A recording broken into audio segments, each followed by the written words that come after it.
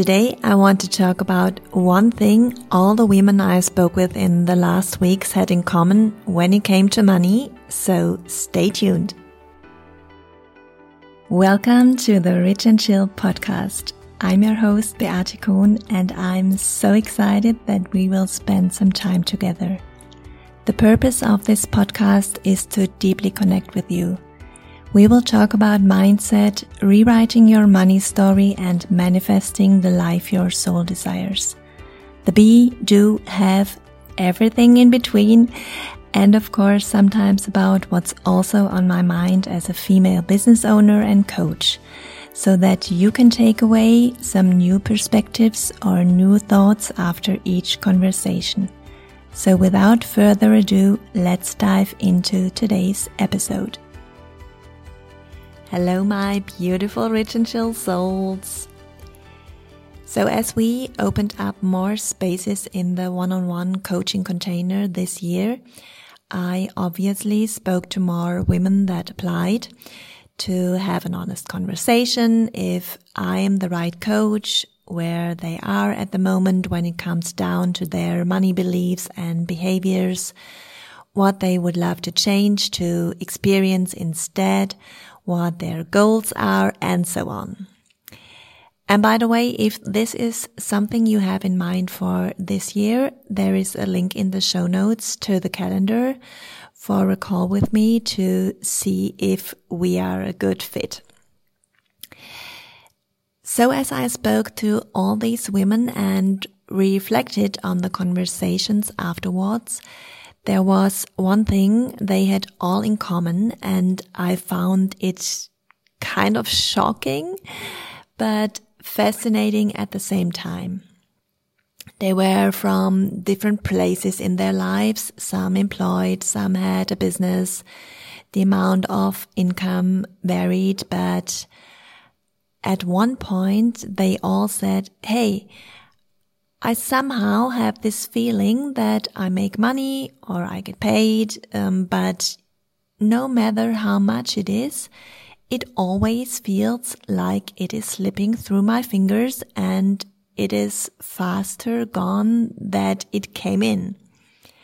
And I thought, interesting that, from an energetic point of view, these women come into my field now, so maybe this is the universe telling me to talk more about this common experience when it comes to money. And for sure, we all can relate to that. I certainly had that feeling in my life at one point or the other. So I want to go a little deeper into this. Making money or creating money is one thing, but the ability to hold money is a whole different area.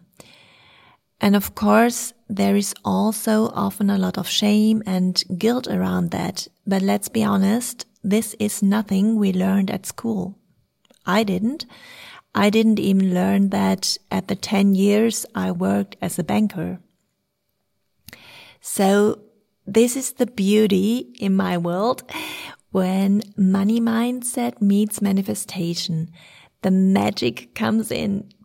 Because when you take a closer look at the capability of holding money, it is also often that there is no kind of any structure. And so many people avoid that. Oh, that's too complicated. I didn't learn how to do that. I'm not a numbers person, all those excuses. But isn't it that structure that makes you feel comfortable, confident, and safe? When you know it is all in place, when you know there is always enough there for all the basic things, and there is also always enough for the taxes, for example, when you have a business. And that doesn't mean there is no room for ease.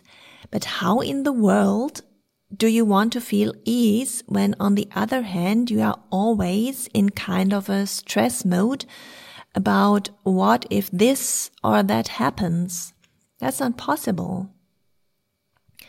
By the way, holding money doesn't mean holding it like this feeling, no, it's mine. I don't give it away. I have to save every penny. No, money is meant to be in circulation, and at the same time, it is allowed to stay with you.